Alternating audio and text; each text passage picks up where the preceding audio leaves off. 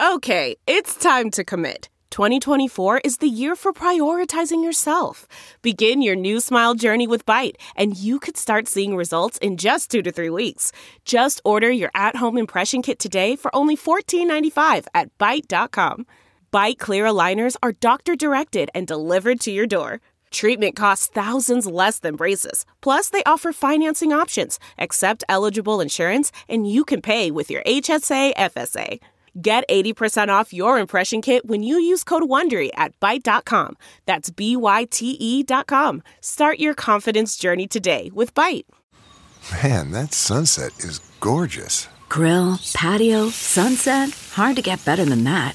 Unless you're browsing Carvana's inventory while you soak it all in. Oh, burger time. So sit back, get comfortable. Carvana's got thousands of cars under $20,000 just waiting for you. I could stay here forever. Carvana, where car buying meets comfort meets convenience. Download the app or visit Carvana.com today. Dread Podcast Network presents. What's your favorite scary movie? Oh, come on, you know I don't watch that shit. Why not? Too scared? No, it's just what's the point? They're all the same. Some stupid killer stalking some big-breasted girl who can't act, who's always running up the stairs when she should be going out the front door. It's insulting.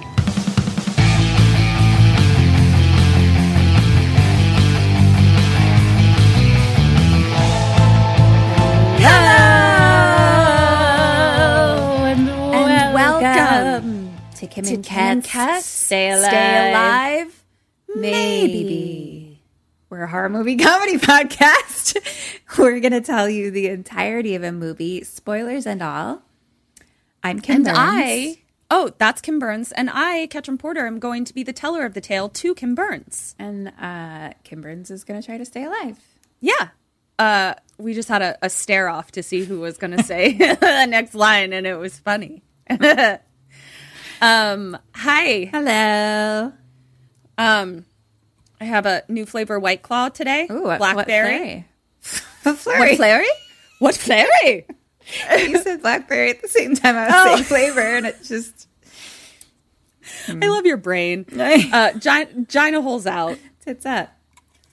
It's blackberry? Mm-hmm. Yeah, I like it. It's like if black cherry was good. Right, yeah. Because it's definitely not. No, It's disgusting. correct. Yeah, so that's I love that. That's great. Yeah. I feel like I'm annoyed because I feel in my bones that earlier this week I was like, oh, I want to talk about that on the podcast. And it's gone. It's nowhere to be found. So, oh well. Great. Let's see. Oh, okay. I can talk about this. Kim and I were just talking about this before we signed on.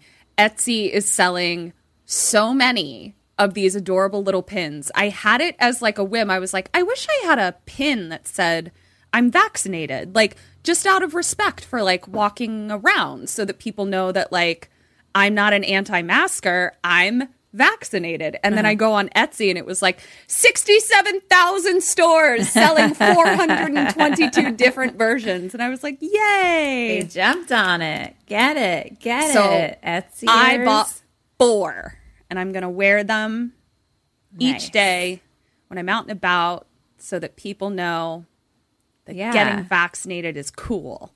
Yeah. Yes. Yeah. Also, I vaguely remember when you got your second shot that you didn't really have a reaction, which is, I'm happy for you. I didn't have nothing, but I didn't want to die. I don't know. I just felt really tired and a little achy. Yeah. Like the second day. Yeah. Maybe a little fuzzy a little bit, but yeah. Yeah, I'm getting very, very, very excited to travel, and I don't think I think I was kind of doing a thing where I was just like putting it in the back of my mind because I knew that it just wasn't an option, so I just wasn't dealing with it. But now that it is an option, I'm so excited. I'm so excited to travel. I'm so excited to fucking go to a spin class. I've like been counting down the moments until I can go to a spin class. I'm really excited. The month before, I don't think I finished my full. You know, a lot of times the spin classes, like here, will be like 30 days for whatever. You know, you get like a deal the first month. I don't think I finished the 30 days. Like that was happening right when everything shut down, and I was like, "What? Oh my god, I haven't done this in years. I love it." Yeah, we'll see if I still do. It'll be exciting to learn if I still like it. Again, I bought a 3-month hot yoga package and used 1 month of it, and then everything shut down, and now the company's out of business. No!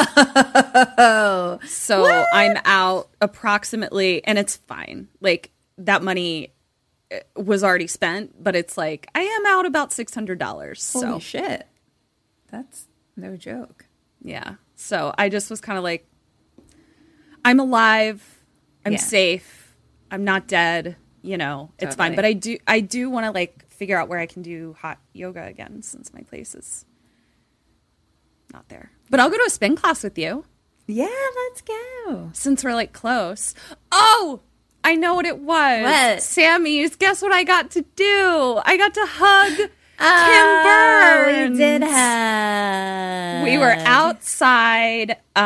It was so great. And Kim, I held her for a really awkwardly long amount of time and wouldn't let her go even when I felt her pulling away. And then finally she was like, I just ate a lot of In-N-Out. I was like, okay, I'll let you go. I was like, I remember there being a specific reason that I needed. I was like, oh, didn't I have to pee or something? No, I was like, I'm going to puke on you if you continue to squeeze me like this. Yeah. And I like didn't even let her like put her things down. Like she was holding a lot of things. I was pretty aggressive. And I was like, I love you. I might vomit on you. Yeah. Yeah. It'd be a memorable first hug again, you know? Yeah. But, you know, it was memorable this way as well. Yeah. And but more it was enjoyable for both of us. Yeah, it was great. And also just sort of like very par for the course of who we are. True. That I'm hugging you too hard and you're like, I'm going to puke. So yeah, it's you're a little much and I need my space. And I puke everywhere. It's on brand. Yep. For both of us. Sure is. Yeah. So yeah, and I've also been listening to a bunch of our live shows that we've done over the year, and they're very, very funny, and I can't wait to release them this summer when we're traveling. Yay. So I was laughing by myself in my kitchen for a good 2 hours today. Because I didn't talk about not knowing what was said. Like, we don't remember what we say anything from the episode. I don't remember what I said at the beginning of this episode that I'm recording right now. Yeah. So like a live show that we did in October was like, who are these hilarious bitches? That's good when you look at your own stuff and like it. That's definitely a positive. Because at least with like our regular episodes, we do listen back once for editing. Yes. So we're probably a little more familiar, or we at least it. Like sometimes then I'm just like, that was really... Yeah, fun. But yeah, the live shows I've never heard again. Mm-hmm. They're really fun. I am looking forward to you revisiting exciting. Them. All I know of any live show is I bet I know is Katrin telling me that my little jar of whiskey looked like pee, and it was during Drunk Heart, and we were doing Leprechaun, so we were like doing Irish accents. And all of a sudden I was like, I'm going to drink me pee. And Katrin like loses her mind. She like cries laughing so hard. And it always... I haven't even gotten to that yet. Those are like the highlights of everything. It's just when I can make Katrin laugh. I'm like, yay. And that's my highlight, when I can make you laugh. Yeah. That's or cry. fun. Or feel anything, or cry. Really. Yeah. Yeah. Yeah. Or like get brings me all really the joy. mad. Yeah. You also like it when I become enraged. Or scared. Just like any high emotion that I cause. Just any high emotion. Feels good. Yeah. But especially laughter, I think. I'm like, ooh, I did it. Well, that one I wasn't even trying to make you laugh. That was just me being a little weirdo. I'm going to drink me pee. There's another thing that you said in a show that I said, I want to remember this for the rest of my life. And I can't wait for you all to hear it. It was the porn take of Inspector Gadget.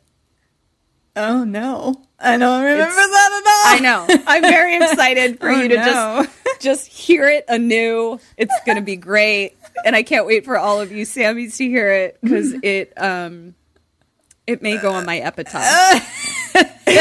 Oh no. I feel like I'm already embarrassed and I don't even know what it is. No, it was great. It was you purposely were like, I got a joke, bitches, and you said it and it just killed. It was like, it wasn't like Kim doing something unintentionally funny. You were like, this is funny. And it was. High five, self. High five to you. Do you have any news or do you want to hear a bonkers movie? I have literally no idea what the movie is. And I don't know what news I have. I just am really having a job and I love it. And I'm going to be going to Ibiza for it. And just life is amazing and wonderful. And I'm so happy. Sorry, you're going where? Ibiza? There you go. It's so exciting. June. Yes, mid-June. I want to say July. July. Oh, I'm June going is very June. soon. I'm going away in June, not you. Yeah, that's July. what it is. Yeah. Yeah, that's it. Tell me what is. I have no idea. Tell me this movie. Cool. Well, this was suggested twice in our Sammy Stay Alive Facebook group. Interesting. And it was suggested by Larry Brent and Maximilian Shrek Kennington. Okay. So I am doing the 1972 Horror Express.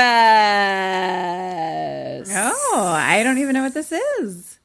1972, an oldie, fun. It's an oldie, and it's really bananas. And then I had a really fun cameo appear that I could not figure out where I knew the person until I was talking to my parents about it, and then had like the most fun realization of where I know this person from. So I can't wait till we get there. Okay. And you're going to have to wait with bated breath because he doesn't come in until the very fucking end. So That's fine. I'll forget about it in 30 seconds anyway. and be re-surprised. Yeah. So this is directed by Eugenio Martin, I think. The writers are Arnaud Dussault and Julien Zimé. And it has some heavy hitters in this from Is the this 1970s. Like a different country? No, it's not. I but you had the same thought that I did because as I started to see the credits roll and it was a lot of Italian or French names, I was like, is this going to not be in English? I'm so tired. Like I was just like, I'll do it, but I'm so tired. And then everyone was speaking English and I was very happy. Okay. So I think the references that I know for some of these people. Did you ever watch the Lord of the Rings movies? I saw the first one and I was so confused when it was getting to close to the 3-hour mark. And I was like, wow, this movie doesn't feel like it's going to wrap up anytime soon. Like what I've been watching it for hours and I really don't feel like this is going to just wrap itself up. And then it just didn't. It was too And then it just did. And I was like, oh, I didn't know that that's what this was. I had literally no idea that it was just one continuous thing. And then I never saw the rest. I'm so sorry. Well, I think that this person was in the first one. Christopher Lee is the main character, and he plays like the biggest bad guy of all the bads. I knew you weren't going to know the reference, but Christopher Lee, big deal. Peter Cushing, big deal. And my friend at the end, big deal. Okay. So here we go. Friend at the end. Yeah. Dead or Alive's Professor Saxton. Alive. Dr. Wells. Dead. Father Puhardov. Father Puhardov is alive. Countess. Countess is alive. Count. Count is alive. Inspector Detective. Inspector Detective is alive. Miss Jones. Miss Jones is dead. And my friend at the end? My friend at the end is alive. Okay. All right. Here we go. So, old-timey train. It's 70s. So we got like steam engine type vibes here. Okay. Train whistle. And we see... Exactly. All aboard! And it says... Provincia de Sichuan, China, 1906. And we just see these like really gnarly mountainous crags. And we realize we are in snow space. Oh, no. And you Major said 1906? Mm-hmm. Okay. Yeah. So we now are hearing dubbed over. So we had the train that was like happening during the credits. Now we're in another place. Now we have men walking through snow space into a cave. Okay. And we hear a voiceover. That's Christopher Lee's voice. And he says the following. The following report to the Royal Geological Society by the undersigned, Alexander Saxton, is a true and faithful account of events that befell the Society's expedition in Manchuria.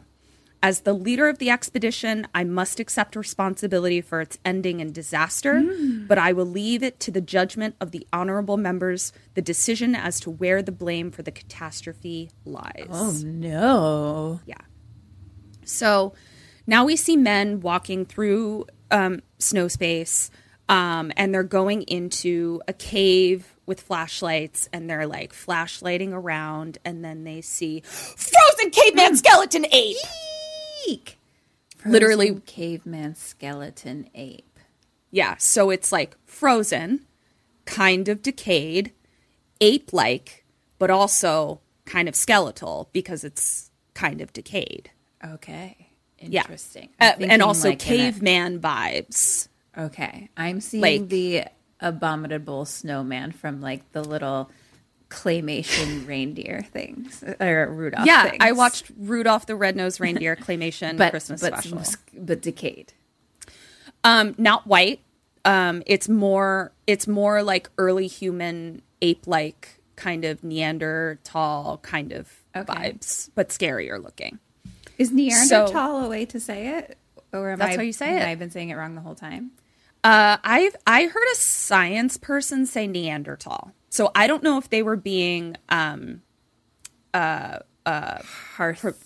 douchebaggy? Yeah, I don't know if they were being hearth douchebaggy or if it's pronounced Neanderthal. So, but I feel like even if they were being like either they were being hearth douchebaggy or correct, either way, I should be saying Neanderthal. Yeah, I think hearth baggy is the way to go.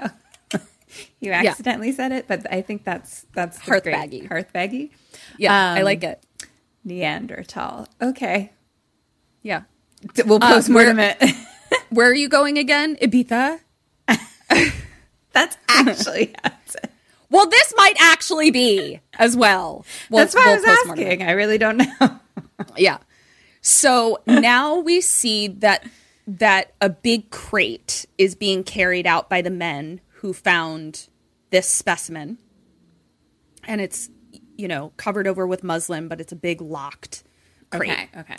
So now we cut to another title card that says Pekin Concession Russa. So it's China, but then there's also a Russian vibe happening. So I'm also kind of curious about what the connection between China and Russia was at this time, just because I really don't know that part of the world's history because Americans don't value other countries' history, but it's fine. That is so of course postmortem that as well. 1906. Thank you. Yeah, and we're in a cargo yard for the train, so it's like the train platform, and there's just all these giant boxes and crates and everything, and a concerning amount of non-Chinese people in Chinese garb.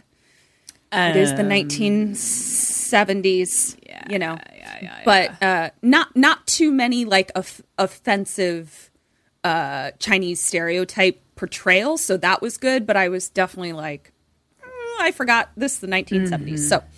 So now we're inside, and Dr. Saxton is talking to the conductor of the train, And he's super pissed because he's like, I reserved a room. Like, what the fuck? And the conductor is like, I don't have your ticket. And just like kind of being a bitch. Then another guy comes in and he's like, Professor Saxton, how are you? And it's Dr. Wells. And he comes in with a woman named Miss Jones, who kind of reminds me of the little exorcism lady from Poltergeist. Oh, she's just like kind of like a small, cute little lady. And her name is Miss Jones, and she's rather feisty. We also see that Dr. Wells and Professor Saxton have a rivalry. It's like palpable. I already sensed it. Yeah. And so Dr. Wells introduces Saxton to Miss Jones, and he's like, this is Saxton. He dabbles in fossils and bones. And Saxton is just like, ugh, like rolls his eyes. And then Dr. Wells says, this is Mrs. Jones. She's my assistant. She's a world-renowned bacteriologist. Really, really excellent. And Miss Jones looks up and says, he means for a woman. And I was like, Miss Jones is sassy. Good. Saxton looks perturbed. Now we go back outside to the cargo yard. And we see that there is a man who is guarding our crate, which we recognize from Snow Space. Lots of other crates there, but this one is very large and covered in white muslin. And another man walks up and starts kind of talking to the guard and sort of like points off. The guard kind of runs off, and this man goes around, and we see that he's trying to pick the lock of the crate. Okay. So now we go back into the car with Dr. Wells and Professor Saxton, and Dr. Wells is talking to the conductor as well, being like, I'm going to need my 2 private cars and also 3 separate spaces for lots of crates or whatever.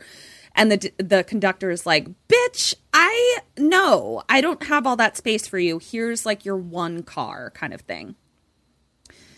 So now we go back outside, and the guard comes back to the crate being like, there was nothing there. And he finds the thief dead. Okay. On the platform. And he was kind of like covered over by something. And they pull the muslin off, and his eyes are completely white. Side note, the eye stuff that they did in this, because it was the 70s, they didn't have the ability to do as much as we do now, actually made it scarier. Because I what love they practical did, effects. I just think they're awesome. So what they did was they clearly took like clay or whatever they use and put it over the eyes. So the eyes looked more bulbous and further out from the skull than like it should be. Yeah. So anything with eyes in this, I was like, that's actually, I know likey. It's very creepy. Okay. So thief is found dead. His eyes are completely white. Now we go back into the conductor's car, and Saxton is super pissed that he doesn't have a ticket, even though he made a reservation. So his solution is to throw everything onto the floor that was on the conductor's desk in a full-blown temper tantrum. Yeah, that's totally how you get what you want. It was so extra. I was just like, what the fuck? Because he's not like an overly emotional character. Right. He just was like, this is how I get what I want. Like, it was so extra and stupid. At that point, the conductor's like, what the fuck, man? And a soldier comes in and salutes Professor Saxton and is like, I'm Captain O'Hagan. General Wang told me to find you and to make myself useful. And suddenly the conductor is like, oh, I found your ticket right up my asshole. Here you go. Oh, Professor Saxton they were is important like, or something. Exactly. Basically, Professor Saxton just pulled a very LA don't you know who I am situation. 1,000%. Which is up there with my least favorite situations. Oh, yeah. I'm like, no, I don't know who you are. So sorry. Yeah, it was pretty gross. So now we go back outside and we see that there is a religious man. He's referred to on Wikipedia as the monk. His character name is Father Puhardov, but picture Rasputin. That's what he looks like. Okay. Okay. And he is praying over the dead thief. And a detective comes over and is like, what's going on here? And Monk is like, oh, this thief is dead. And the fucking detective says he deserves to be dead because he's a thief. And I was like a high punishment. Yeah. And I was like, and you just came out and said it. Like, you didn't say that quietly behind closed doors. Like, you just said it out loud. That's really rude. I don't think you should be a detective anymore.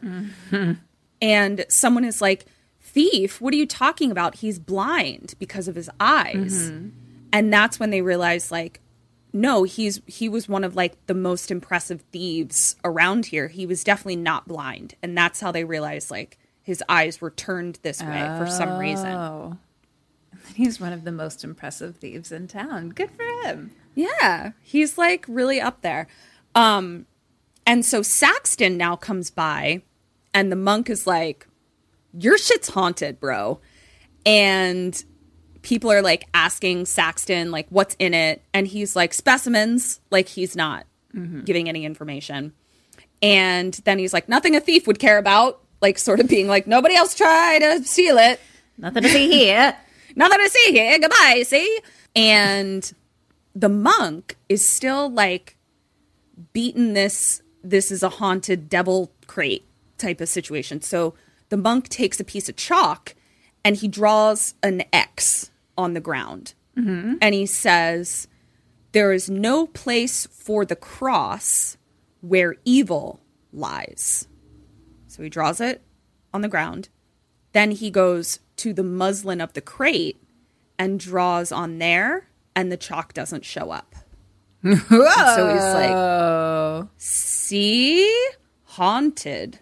Was he drawing an X or a cross? He was drawing an X, but he said cross, which is how I knew that it was a cross. But it was a straight up X. Yeah. Interesting. Yeah. And so Saxton sees this and is obviously like, tricks, rubbish, rah, rah, rah, rah, rah, rah, rah, rah. And he tells him, he's like, put the crate on the train. Rah, rah, rah, rah. Do you like my old white man? I do. Thank you. The monk is just, like, staring at it as they load it on. And he, like, crosses himself. So now we get back to inside the train. And Dr. Wells is in the cargo car. And he's like, I'm looking for crate C, like talking to the cargo boss. And at that point, Saxton's crate is loaded in as well.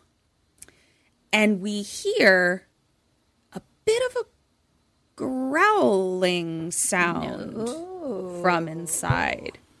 So Saxton was, like, following the crate in, you know, so he, like, kind of listens, takes out a key, unlocks the crate.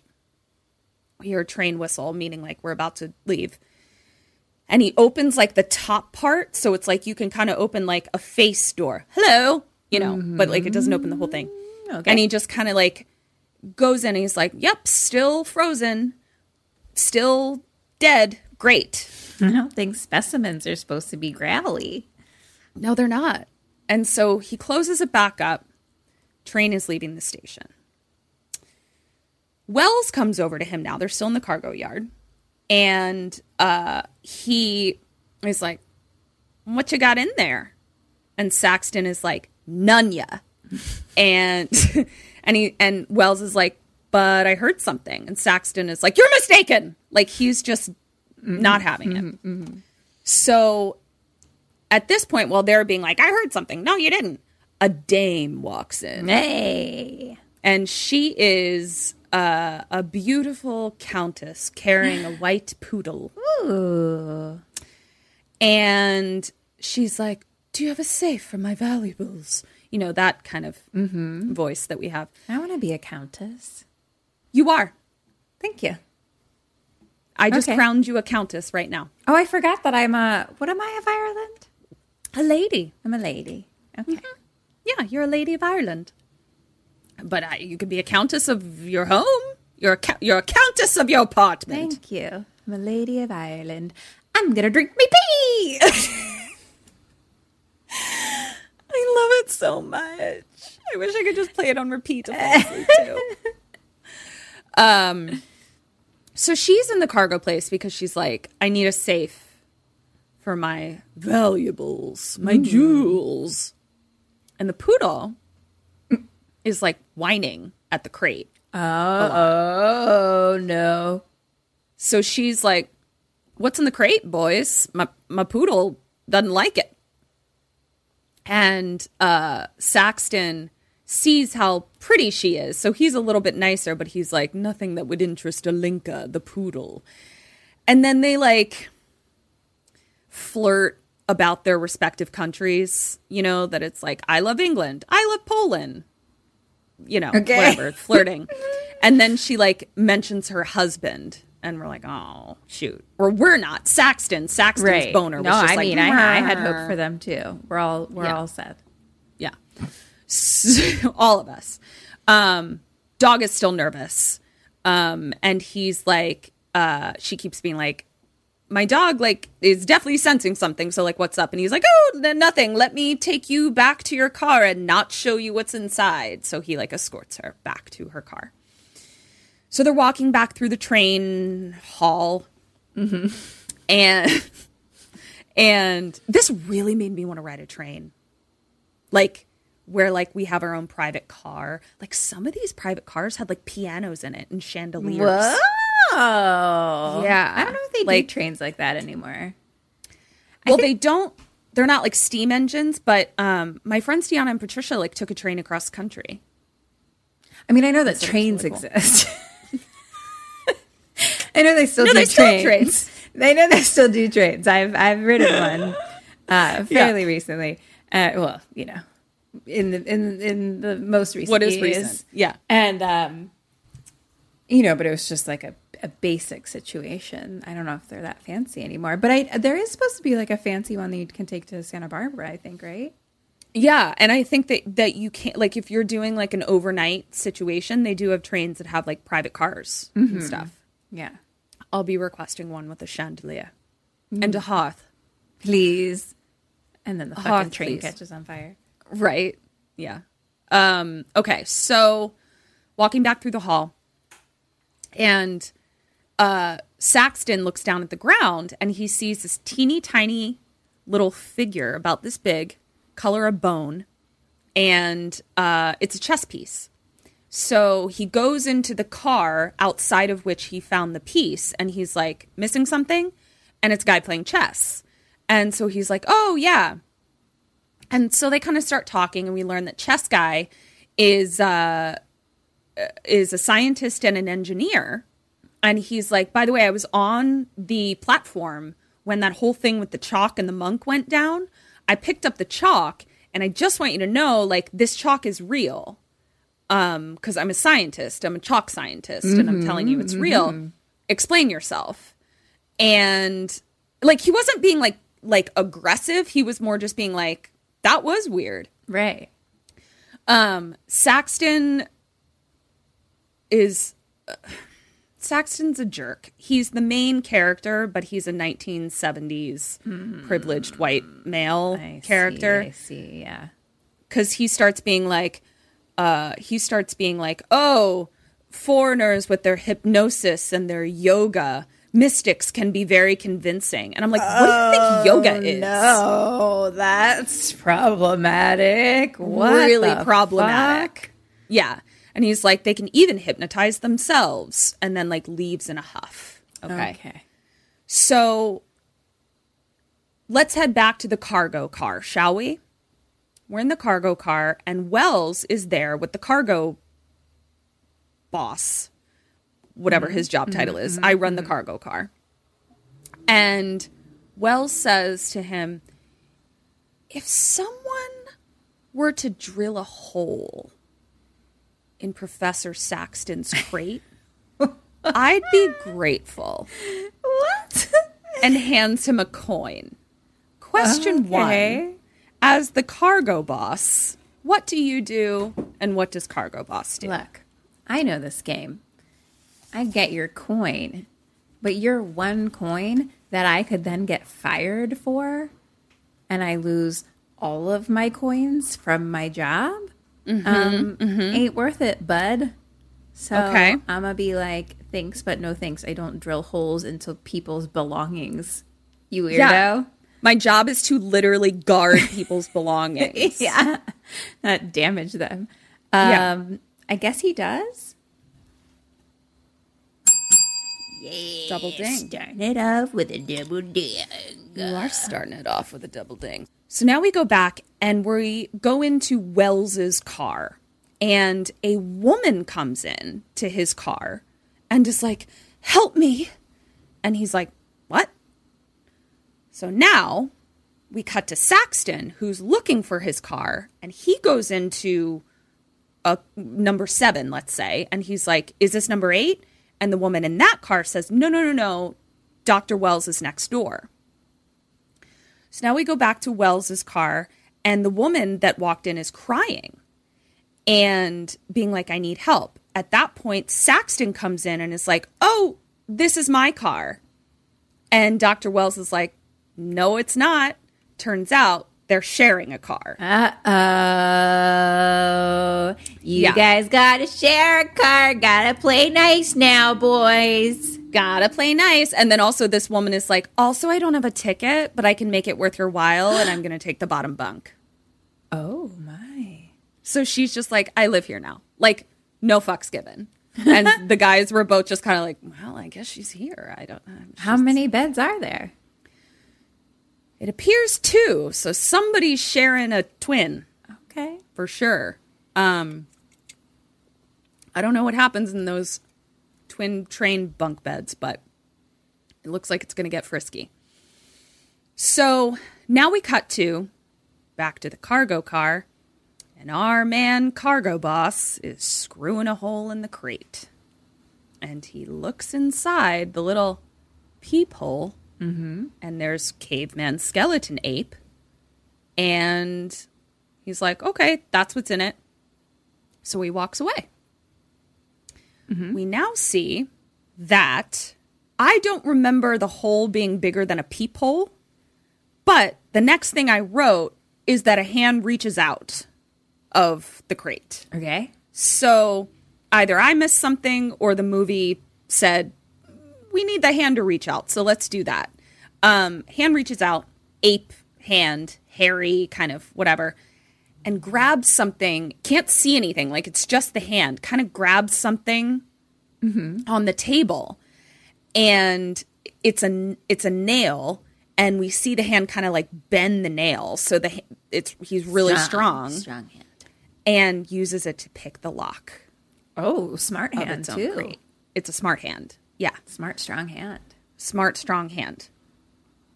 So the cargo guy now hears the lock being picked and turns around, but it's really, really dark. All the lights are out. And he tries to like pull the chain before, because basically like the lock locks a chain around the thing. So he sees that the chain is kind of being like pulled in because it was unlocked. So he's trying to like hold the chain so that it, whatever's inside doesn't come out. And he's looking inside and we see that it's the face of the ape man, but the eyes are red and glowing.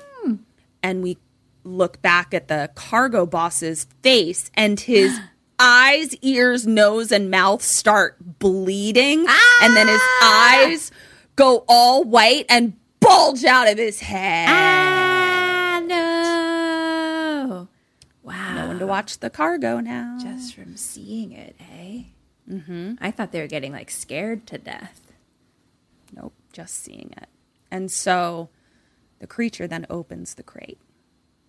he's out. Cut to Alinka the poodle whining. She doesn't like the energy of this train. We are in the Count and Countess's car. So it's the most fancy. Chandelier, piano, beautiful accoutrement, vintage. Sounds lovely. Truly, truly gorgeous. And we learn that the monk from the beginning is the spiritual advisor to the Count and Countess. Right. And the monk is trying to be like, there is evil on this train. And Count and Countess are like, what should I wear tonight? Like, just not vibing with his mortal doom. And the monk is like, why won't you care about this? And the Count is like, our mortal souls are your concern. Like, he's like, we hired you to worry. Take care of our souls. Yeah. So that we can just, That's hilarious. enjoy our money.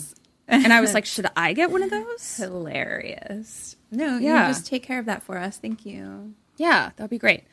So the Countess kind of laughs or something, or maybe the Countess is the one who says, that's why we have you around. And the monk looks at her and says, I forbid you to talk this way. Oh. And the Countess turns to him and goes, forbid? Like, she's like, who you talking to? Uh-huh.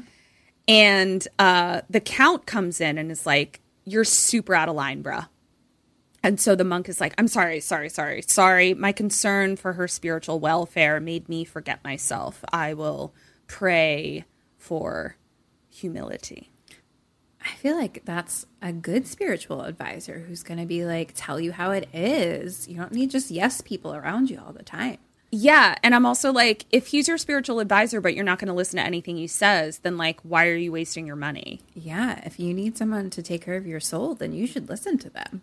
I sort of think that they think that his jam is like they can do all of the soul reckless stuff and he'll just kind of like dump holy water on pray them. on it kind of, and it'll be fine. Sure. Yeah. I see. Yeah.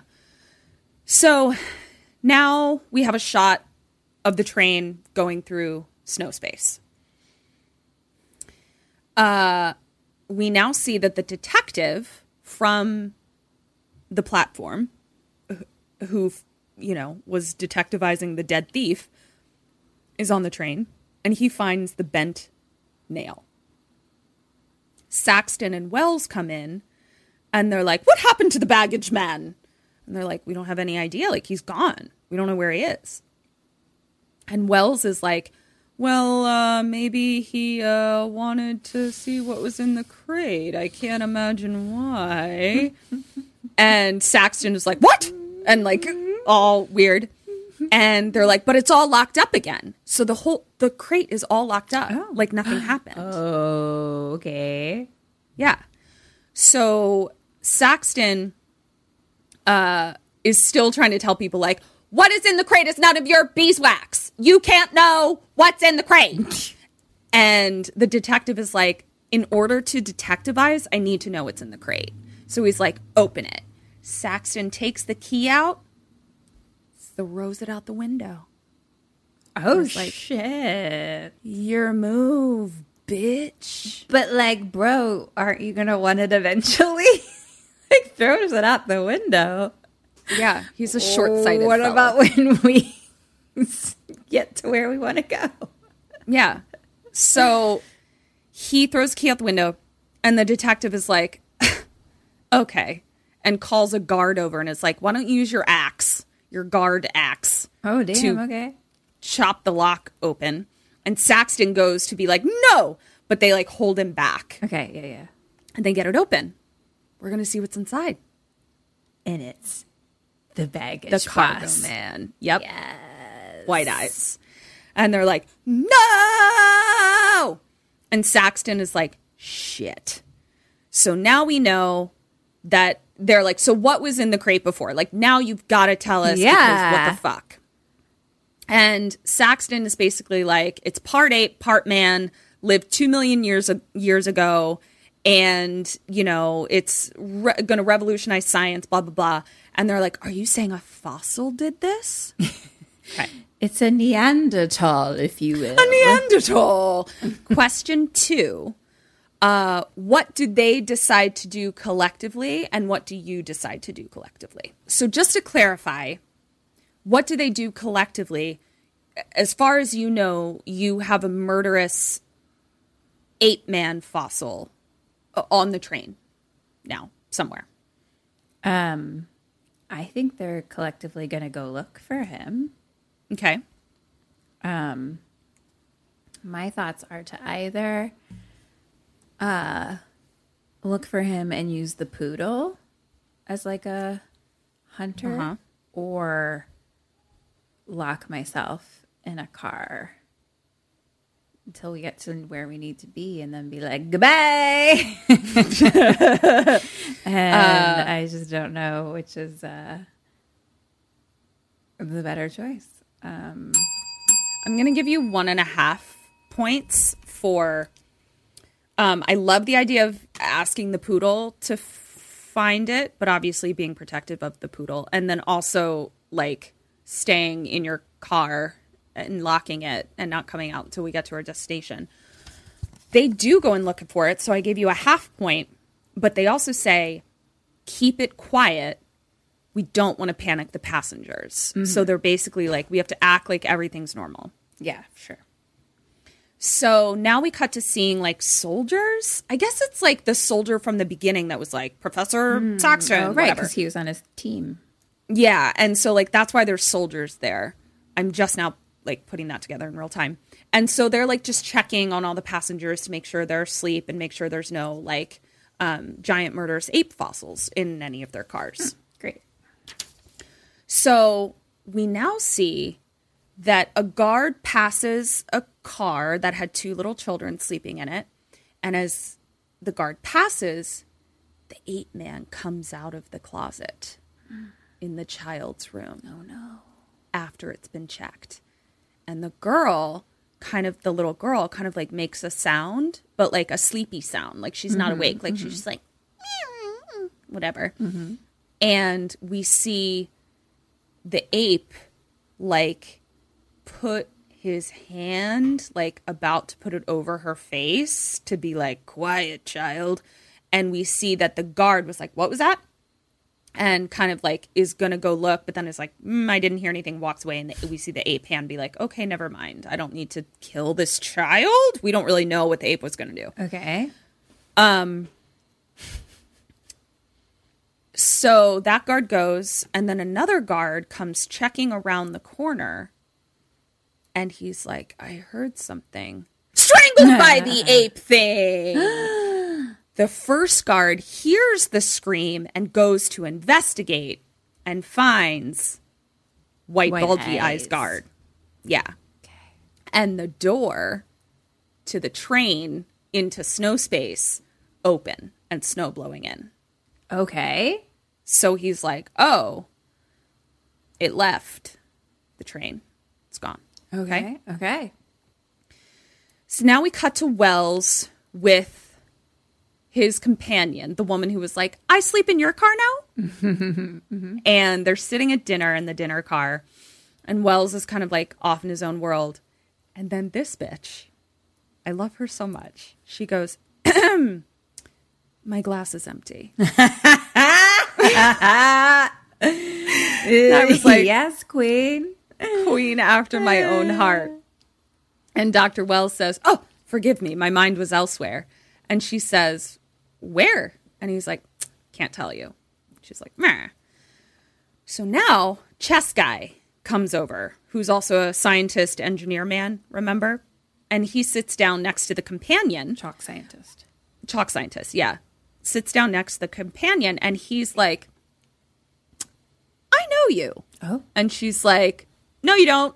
And he's like, I saw you at a ball in Russia or something. She's like, nope, you didn't. I wasn't at the ball where you saw me. Nope. Okay. And he's like, okay. And then we're distracted, or he's distracted because the waiter brings over a giant, like, plate of fish, but it's like a full fish with the eyeball still fucking in it. Yeah. And the eyeball is all white. Oh, no. And it, like, reminds Dr. Wells of the white eyes. And he's like, the eye is white. And Chess Guy is like, well, yeah, they boiled it. He's like, boiled it. So now the detective comes over to Dr. Wells. And he's like, you're a doctor, right? And Dr. Wells says, after dinner. And detective is like, no, it's an emergency. And he's like, the guard has white eyes too. Like this other guard that was killed has white eyes too. And we need to find out cause of death, like lickety split. Okay. So the doctor's like, okay, fine. So Wells then goes over to Miss Jones, and says, I need help. Miss Jones looks at the hot young lady companion, and she goes, well, at your age, I'm not surprised. Zing! Zing-a-ling! And Dr. Wells is like, with an autopsy! Should I add blustering old white man to my resume? I want to impersonate it. I don't think I can move my lips that way. Oh, wait. It's because you're smiling too much. It's true. You can't do it if you're smiling. So now we cut to the autopsy room, which is also the cargo room, you know. Of course. And they're examining the white-eyed guard. And Ms. Jones is like, genetic defect? Like, they're just like, why are his eyes white? And Did Dr. they Wells not see the thief? They did, but they're just like, they don't know And the why people's eyes. cargo bus. Yeah. It's Okay. not, it can't be a genetic defect if That it all happened. three of them, happened. Yeah. They've just gotten it. They're just, they're grasping at straws. Okay. And also, Kim, Miss Jones is a woman. Right. Oh, excuse me. Yeah. So, like. Yeah. So, Dr. Wells is like, scalpel. And Miss Jones hands him a scalpel. And he starts slicing the forehead, right? Like, so it's going to be like a Pez top kind of head. And Okay. you know what I mean? I do. So that's all we see. We see that he's starting to cut into the head. Yeah. Now we cut back to Professor Saxton's car, and he's eating all by himself, which I thought was funny because he's sharing a car with Dr. Wells, and he's like, I'll eat in the car if you're eating in the dining room. And so the Countess comes in, and she's like, are you in a bad humor because you've lost your box of bones? I was like, I like you. I don't know why, but I like you. And Professor Saxton says, that box of bones could revolutionize science. And now the Countess loses me because she then says, because he says something about it could prove evolution. She's like, evolution is immoral. And I'm like, and you lost me. Immoral. What? Yeah. And Professor Saxton comes in and says, it's a fact. And there's no morality in a fact. Did you hear that, current day? I have to say I agree with you on this one. Yeah, exactly. We're Team Saxton now. So A lot of flip-flopping going on in this one, though. there is. Yeah.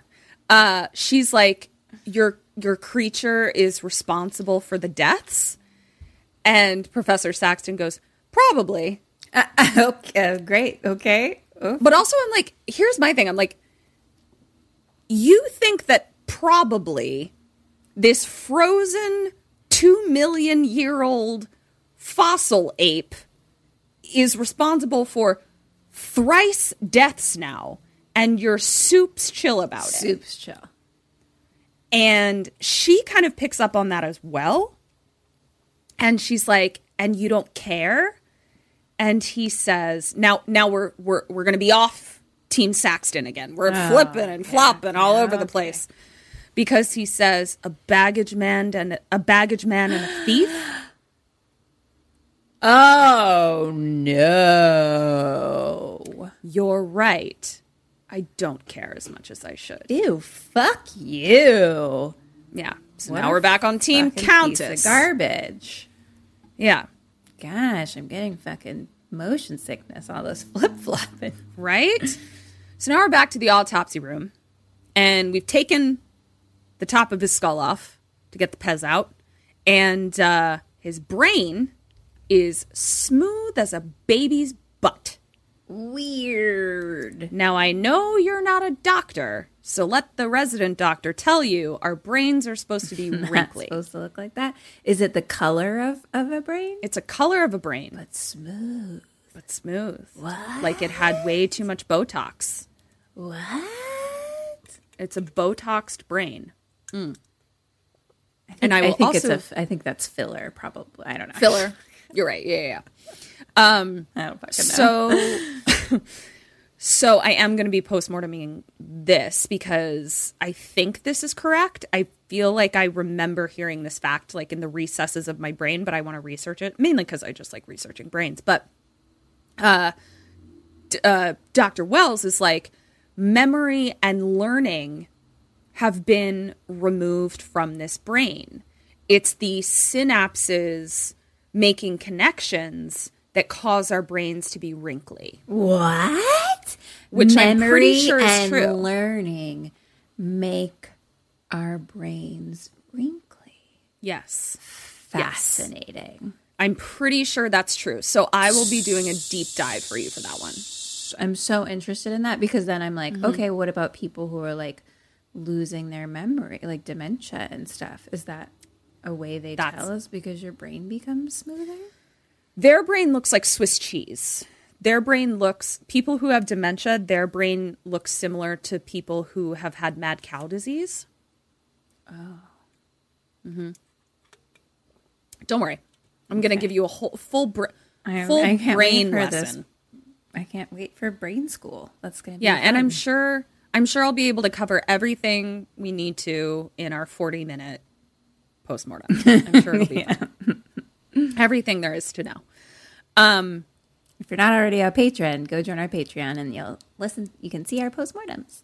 You're going to learn about brains. See? I'm losing it. You're getting it. You're getting better at it. I'm getting worse at it. Stealing it from you. You are. You're sucking it out of me. So now we cut back to Wells. He's left the autopsy cargo room and they're getting ready for bedtime. And he's sharing the bathroom with the companion. So like he comes in, he's like, all yours, like to the bathroom. The bathroom, they have to go out of their car. So it's like a shared space. Okay. And she goes to go into the bathroom, but a guard is starting to walk by. And we see that she's like kind of nervous because she has no ticket. And so she makes a show of like opening and shutting the bathroom door and waits for the guard to leave. Then she goes in to the cargo autopsy area, turns on a light and pulls out her cosmetic bag, which she was taking into the bathroom, and a piece of paper. And she starts opening the safe with all the jewels in it. Oh, shit. Who's the fucking most notorious thief in town now, bruh? It's this bitch. So the creature, we see his red eye watching her through a shelf of some kind. He's watching her do this whole thing. She opens it and she takes out the Countess's like red velvet bag that we saw before, that we're led to believe has jewels in it, and aped. She's aped and she's dead and her eyes are white bulges. Dead. So what I gleaned now was, remember when Chess Guy was like, I've seen you before. She's an international spy, is what we learn. Okay. It was not said to me. I just had to figure that out on my own from Wikipedia and from other things. Thief? Well, I guess sometimes as an international spy, you have to do some thievery, is what I'm getting. Okay. But she's got a lot of knowledge in her old brain noodle up there. Oh, so if someone's taking your memory And you're learning. Her brain is real wrinkly. Uh-oh. So, we now cut back to Dr. Wells, who's knocking on the bathroom door, being like, "Are you okay?" And no answer. Back to the ape, he picks up the bag of jewels or valuables or whatever. Wells now goes into the cargo autopsy place. Yes? Oh, I just realized why he had such a strong, smart hand. Why? Because he killed the thief, and so he took the thief's stuff, skills.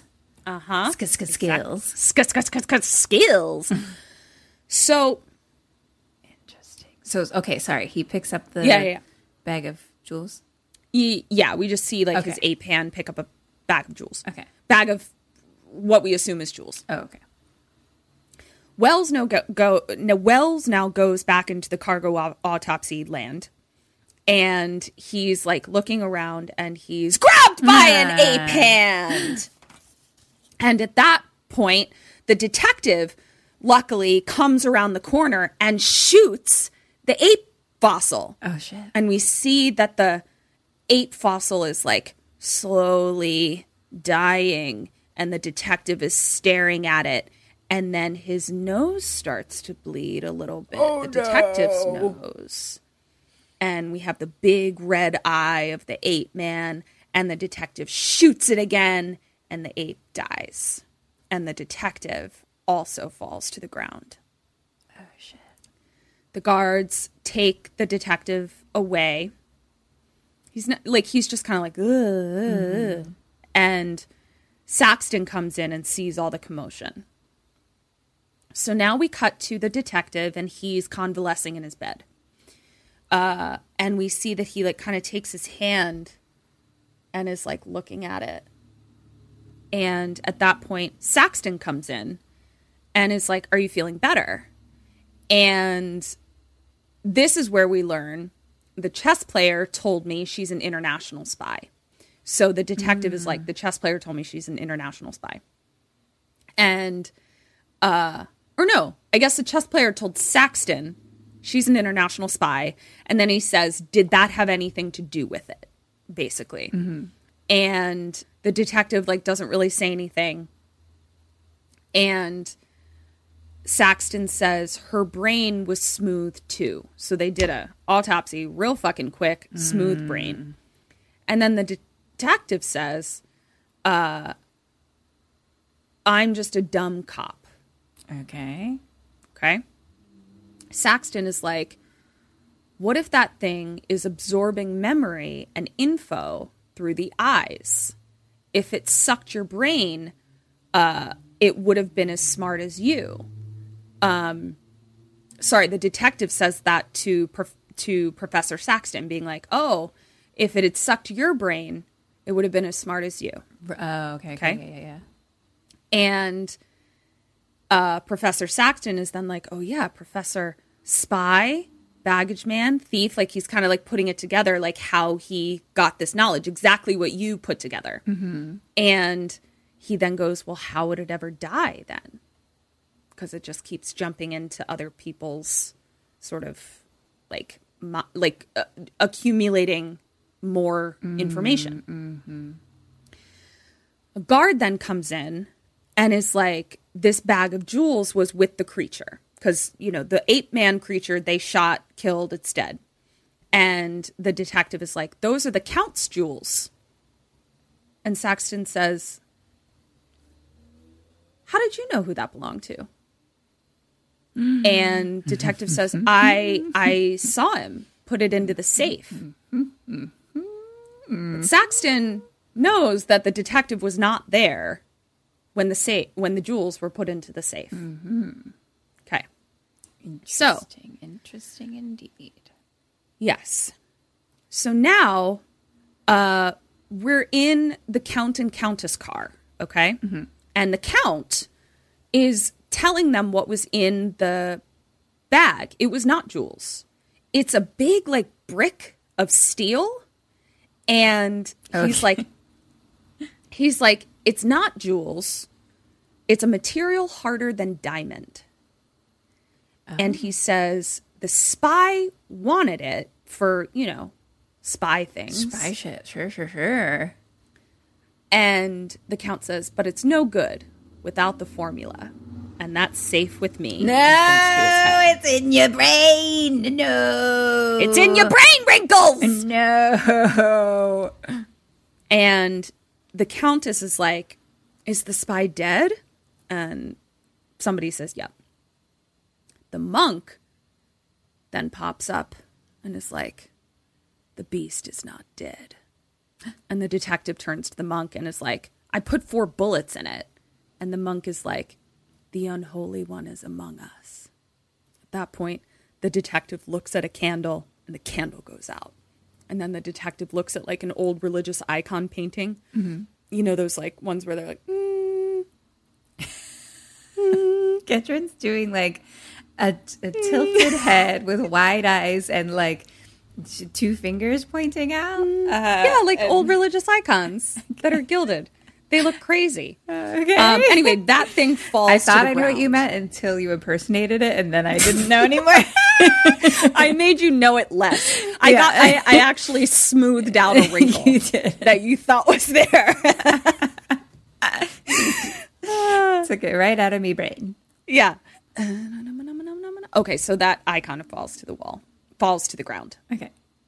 So now we cut to Saxton, Wells, Jones in the dining car, which is also where eye dissections happen under microscope. Okay. Because what they have on a straight up dinner plate is the eyeball Blorf.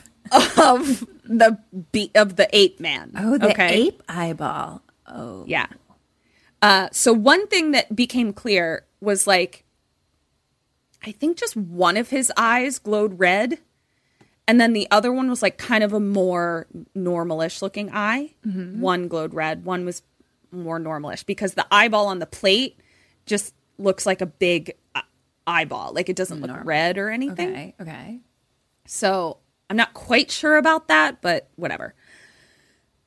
So they're extracting fluid from the eye and putting it under a microscope on the dining table. And it was, they went for it. Close up on the eye, needle, and they actually was like, ew, gross. Yeah. They were like, let's get some Foley for some eye smushing. And so this is where I was like, okay, this movie is bananas.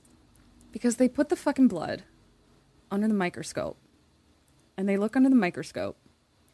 They see an image of the last person that the creature saw.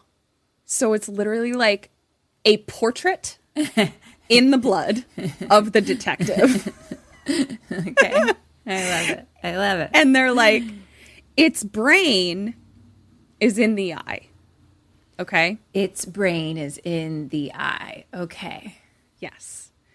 So now we go back to the autopsy room and we see a hairy hand uncovering the spy woman and then uncovering the ape. Okay? Who are both on 2 autopsy tables that they, just have on the train. Mm-hmm, mm-hmm. And we're like, but whose ape hand is that? Because the ape is on the table. So now we get back to the microscope. And we're able to just kind of go into the eye again, pull out some more fluid and see what else is in the brain. Saw. Great. That's so convenient. So now we just see a really clear picture of a brontosaurus in the blood. Shit. And then the next slide, it's a pterodactyl. Oh my God, dudes live since dinosaurs. Yeah. I love it. And he just has like a nice little photo album in his iBlood, you know, that he can just kind of scroll through. I love that it's like detective, the last thing he saw, and then dinosaurs immediately after. That Exactly. makes sense. Yeah. I mean, I guess they're just kind of poking around in that eye. Like, what are we going to get? Spaces, I guess. Sure. Yeah. So now we cut to the Countess, and she's like walking around, and she kind of like looks over her shoulder like she feels like she's being followed or something. And she goes into the microscope room, otherwise known as the dining hall. And they really aren't super into like blocking off crime scenes. Like they're not really into like, you know, don't disturb the crime scene. I guess that came later. This is really 1906. Because she comes in, they're like, come take a look in the microscope. And when you she would looks love in, that though. You would be like, fuck yes, I'm oh my in. God. If a fucking autopsy detective was like, do you want to take a look? I would just immediately keel over and die of happiness. And then I'd be on the autopsy table. So she goes and looks in, and what she sees in her blood scrapbook is an image of the Earth from space. What? He's Yeah. been in space? We don't know. So the Countess is then like, yeah, cool. But the passengers are scared. And they're like, well, the threat is gone. Like, the ape man is on the table. And I guess this is when she looks in, because then she's like, and what about your evolution science? And he's like, look for yourself. And that's when she sees the Earth. And I was sort of like, I mean, I hear what you're trying to do. I don't know that this proves evolution. Proves evolution. I appreciate. I think it proves space travel more than evolution. Yeah, it proves sure. something, and that something is not evolution. So she sees the Earth, and everyone's able to make this jump very quickly. Like they're all able to be like, the image is what it lasts. Like they're just able to do this. So she's like, Monk, come on in and take a look at this. And he looks in, and he's like, it's the Holy Writ. On the second day he created Earth. Where did you get that? And they're like, from the creature's eyeball. And he's like, it's the eye of Satan. And they're like, nonsense. And he's like, okay, so then what's your scientific explanation, Dr. Professor? And he's like, well, I don't know yet, but I will. And the monk starts going, and he's like, before Satan was banished, he looked down at the Earth from the throne of God, and he would have seen the Earth from space. Interesting. Okay. Again, we're making a lot of leaps. Okay. We're making a lot of informational leaps, okay? With not a lot of evidence to back it up. Okay. Dr. Detective, nope. None of those people. Professor Saxton is like, rubbish.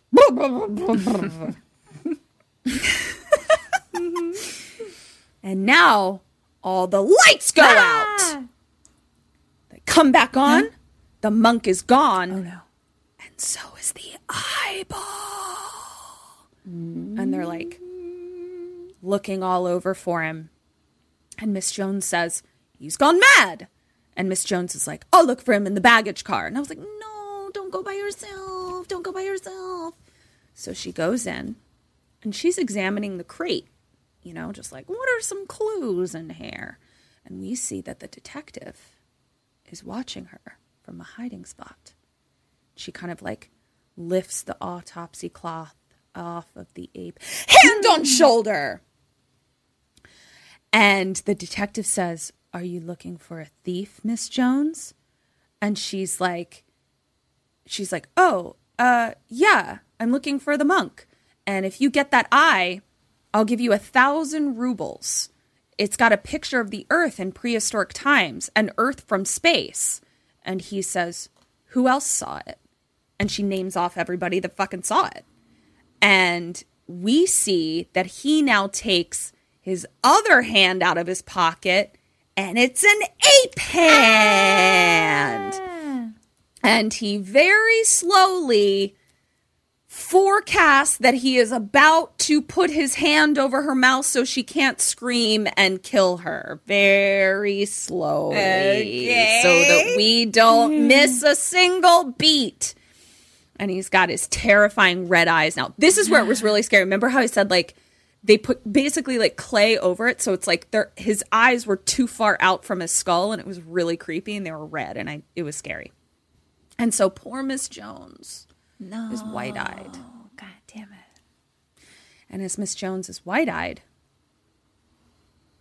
the monk crawls out from behind something, and he's got the eyeball, and he's like, "Take pity on me," and hands the detective the eye.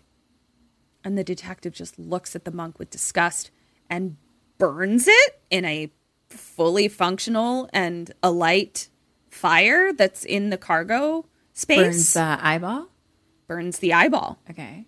And didn't see the fire before, didn't see it after, but it was there right when he needed it to burn that eyeball. When you're Satan, you can create fire anywhere, anytime. You know what? You're so right. Didn't even think of that. Satan science, as we call it. So the monk then says to the detective after he burns it, he's like, "Are you going to kill me?" And the detective says, "There's nothing in your head of any use." Oh damn! Burn. So, he started another fire with that burn. Double fire! So in comes Saxton and Wells and the Countess and a guard, and they find the detective in there, and the detective is like, "Another death! I just found Miss Jones!" And they're like, "Oh no." So now we cut to the passengers in a panic. Does they're all always have an ape hand? Or he's like hiding it? It's like in his pocket. He hides it in his pocket. Okay. Yeah. And so he's gesturing with just, "I just found her," with just the one hand. Okay. And so now we cut to the passengers, and they're in a panic now. Like, word has gotten out. Too many people have died. Mm-hmm. And they're all like, "We need to get off the train." And the detective is like, "I'll shoot anyone who tries to stop this train." Saxton and Wells. Please don't. Please don't. Please let me off. I mean, honestly. Defund the police. Your power has gotten away from you. Yes. So Saxton and Wells are just there talking, not able to get off the train. And we see that the detective is looking at the four of them and replaying what Jones said of like, these are the people that saw the eyeball. This guy, this guy, this guy, this guy. So everyone's like, is the creature dead or not? Like, what's going on? Blah, blah, blah. Who killed Mrs. Jones? Blah, blah, blah. And the detective is, just being like, I'm going to detectivize it. Whatever. We now see that the detective goes into the conductor car. I don't really know what this guy's job is. He's not quite the conductor, but like he basically is like Morse coding something. So like he would be the one who would like send a message to the next station being like, "We're coming." Sure, the Morse code guy. Okay. Yeah. Or we're on fire. Or we just had a bunch of people murdered or whatever. Right. And so detective goes in, sees that this guy is typing a message, rips the paper out, balls it up, and kills him. Oh, shit. We then see that he like opens the window, and at that point, the monk comes in. And he's like, "Tell me who you are. I'll serve you." And I'm like, what? Talk about flip-flopping, bro. What? You just gave me fucking whiplash, man of God. What? Wait, literally? You literally think this is like Satan himself. Yeah. And you are now like, "I will serve you"? What the fuck is happening? Meets Satan once and is like, "I'm your servant now." Wow. Mm-hmm. So quite the pull. Quite the energetic pull. That's I guess. So, detective cannot be bothered with the monk. He thinks the monk is stupid. The monk is like, please, de-wrinkle my brain. And the detective is like, no, thank you. And I think he throws the Morse code guy out the window, I think. I kind of see him doing something, but it cuts away. And he just pushes past the monk. Like, doesn't even say anything, just pushes past. And the monk just quietly says, I want to help you, as he walks away. I feel like the monk is just like being nagged. And that's why he's like it's like Satan wants everyone on this train except for you, which immediately makes him be like, but. Yes, that is exactly what is happening. He read Neil Strauss's The Game and is totally using it on the monk. He really is. I mean, he probably took, he smoothed their brains, I'm sure. Yeah. Wow. He's like, I don't need to read. Just smooth all your brains and figured it out. Yeah. So now we cut to Wells, Saxton, Count, and Countess, and they're all trying to figure it out. That's okay. And they're in one of their cars, I think Saxton's car. And they're like, we need to check all the passengers to like see who is possessed by the ape now. And they're like, but what do we check for? And they're like, disease, fever, white, like, what do we check for? And they're like, white eyes, or like your eyes going what? Like, Yeah. So then we just have like a montage of like magnifying glasses looking at everybody's eyeballs. Okay. And I mean, listen, they have not encountered this before. They're just trying, of course, to figure it out. None of us have. None of them are Satan scientists. It's they're on a train. They don't have all the resources. It's a pickle that they're in. Sure. So then we get to the detective, and they're like, okay, detective, your turn. Give me your eyeballs. And something like gets distracted or whatever, and they don't. And, no. They're like, give me your eyeballs. So we put the magnifying glass up to the detective's eyeballs. Normal. Nothing. Oh, okay. Nothing there. Great. So, well, not great. Well, not great. Yeah. Great for him. And so great for the detective. Yeah. Great for Satan. And so Chess Guy is like, I mean, should we use like invisible rays or X-rays or something? And at this point, the detective says, are you a scientist? And Chess Man is like, yep. And he's like, well, how? Then they're like, how would we find an X-ray machine on the train? And I was like, touche. I mean, maybe with the autopsy you seem tables. to have everything else here. Yeah. And Saxton tells the detective, he's like, inform the passengers that they must stay in at least pairs and no one is to be left alone. Great. Smart. That's at least that. So now we cut to Saxton, and he's coming into the conductor car where the Morse code was happening alone. I was like, didn't you just literally made the rule. Yeah. But Kim, Oh, right. he's a white man. He doesn't need to follow rules. And they don't apply to me. And so he finds the balled up piece of paper that had a message on it that the Morse code guy was writing in the Yeah. Yeah. What does it say? And he also sees the open window. And I was like, the devil doesn't really like clean up his mess very well. Like, Yeah. you're Left leaving a lot of clues, buddy. behind. Yeah. For the amount of brain knowledge you got in there. Yeah. I guess he didn't get any like cleanup skills, because probably these are all rich people who have servants and they don't have cleanup wrinkles in their There brain. you go. I bet. So next, he sees that they were trying to contact the next station. So we now see the next station.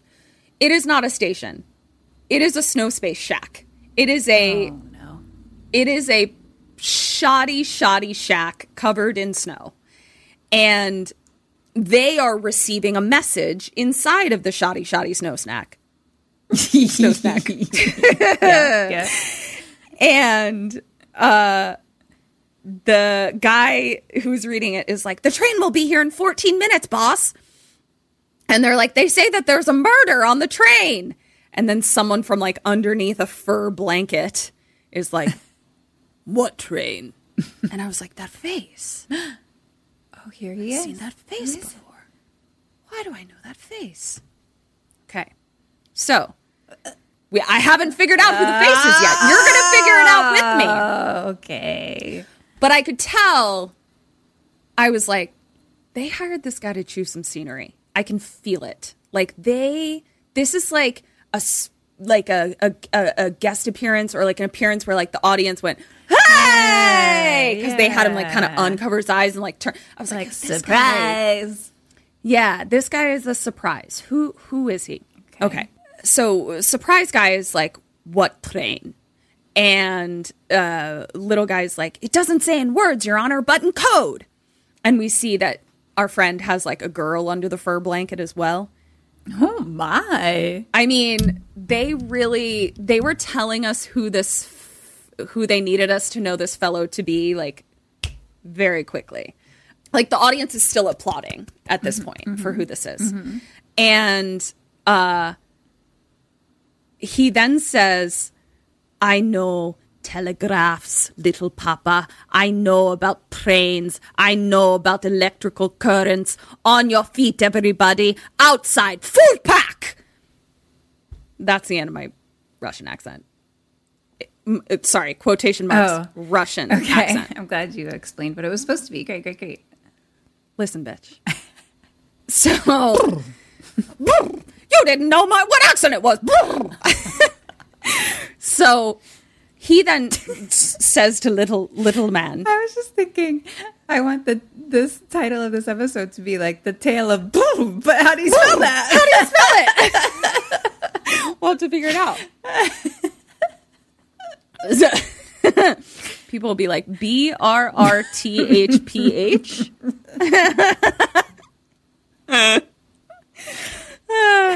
So he's like, our friend says, even though I believe in God, I don't like to be made a fool of. And little man is like, I wouldn't do that. I don't know what they're talking about. I don't either. Okay, good. Yeah. And he's like, tell me, little father, do you believe in the devil? And I'm like, okay. How do you fucking know that we have devil situations happening? Okay. Like, what is going on? So he's like, send them a telegram.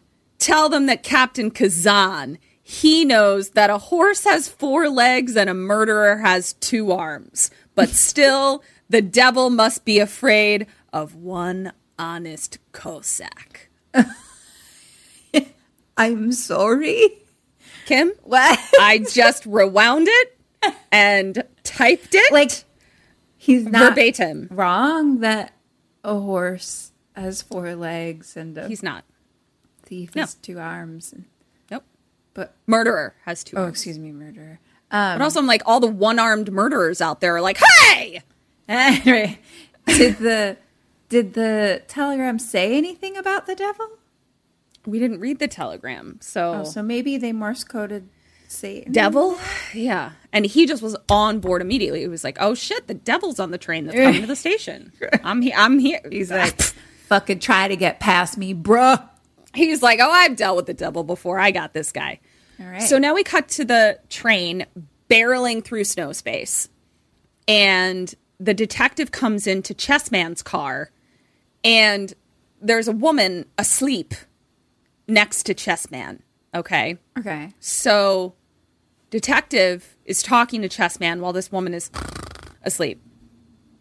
And detective says, can gravity be overcome? And Chessman is like, if you mean, can man get beyond the gravitational field of the earth into space? Not yet, but any day now. And detective is like, any day? And Chessman says, well, there's a math professor. His name is Tchaikovsky. He has ideas about rockets, machines that can fly free of the Earth's gravity. And detective says, you know him? And the woman kind of starts to stir a little bit. And Chessman is like, yeah, that guy was my teacher. He was like a father to me. He taught me everything he knows. Why are you it? Apan comes out, turns off the light.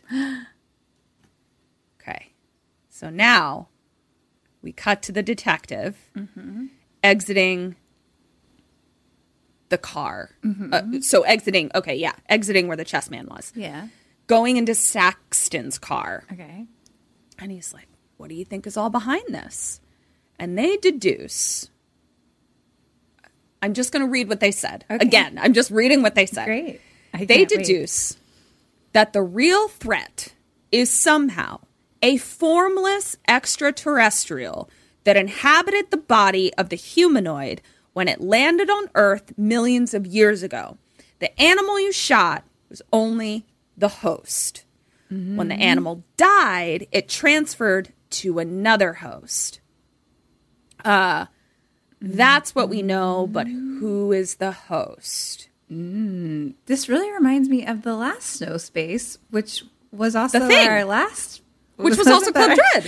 Which was also Holden Dix to save humanity, or Dick Testins to save humanity. Yeah. Are we holding dicks? And also there are like passengers. You have to stay together. Yeah, and hold each other's dicks. Are these the only movies I do now? Even when I don't mean to? You just do the thing over and over I just do again. the thing over and over. Oh, man. I mean, I love the thing. Yeah. I'd like some variety, you know? All right. So, Snow Space, Holden Dix to Save Humanity, Part 3. Here we go.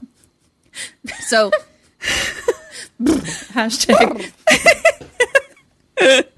So, in comes Wells with a rifle, and the detective is like, oh, okay, so you two are paired up, but what if one of you is the monster? And Wells says, monster? But we're British. What? Okay. Kim, Brits can't be monsters. Okay. Don't you know that? I thought you were a British scientist. I am a British scientist, and you're definitely wrong. So. Yeah, true, yeah. So now we cut to Chess Guy. Dead. And the chick who was sleeping is like, oh, I really messed up. I was asleep the whole time. And she's like, but when I woke up, the lights were off. And so basically Saxton, detective, and Wells had like come into her car. Okay. And so she says, when I woke up, the lights were off. And they were like, when you went to sleep, were they on? And she was like, definitely. He was playing chess. Question 3. What did they realize or decide to do? And what do you decide to do?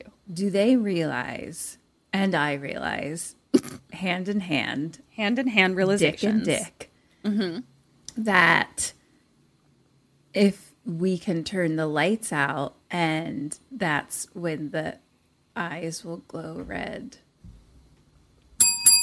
Yeah. Ding, ding. So Saxton then says, when we did the eye test... It was in the light.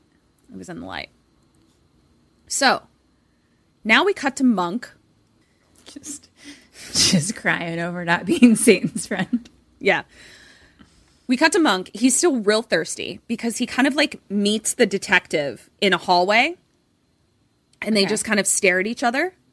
And then the monk sort of like bows and slinks off down a corner. And the detective follows. Okay. So the monk's like, I got something for you, boss. Come on.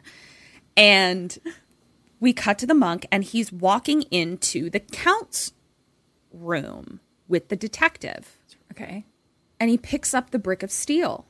Right. And the count is like just playing with his gun. Like, I'm like, have you like literally not left your car at all? Because you don't seem panicked at all. Like, it's as if the count is just like, I don't know what's going on out there. I'm having a blast in here in my car. He's like, I've hired people to take care of me. I've hired people to care about what's happening outside my car. Yeah.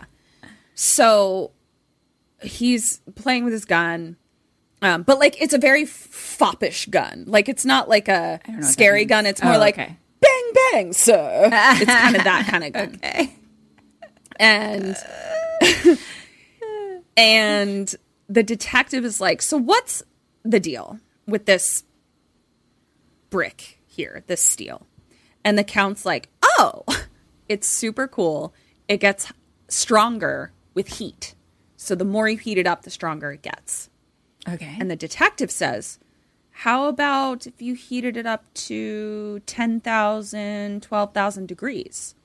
And the Count is like, well, those temperatures aren't available on Earth. And the detective says, no, we're on Earth. We now cut to the train pulling into the station, quotation marks. And all the Cossacks, the snow snack station. All the soldiers are marching onto the train. Okay. And then we see the train pull away. Okay. So everyone that was in the snow stack station got on the train. Got on and kept up moving. Yeah. That was it. Okay. Yeah. Soldiers are pushing everybody all around. They're Russian soldiers. This was still a time period where like Russians are the bad guys. So like every movie, bad guy, Russian. So they're all like, hey, I'm moving, pushing everybody around. And the Countess is like, the Tsar will hear about this, because the Countess is Russian. Count and Count are Russian, I think. And they're like, the Tsar will hear about this, and you'll be sent to Siberia. And our friend Cossack says, I am Siberia. It's like, are you full from all that scenery you're chewing? And Wells is like, this is the Count and Countess of Russia. I don't know. And Cossack is like, oh, well, escort them back to their car. Just, ugh. And Cossack comes over to Sleepy Lady, who was the lady that fell asleep.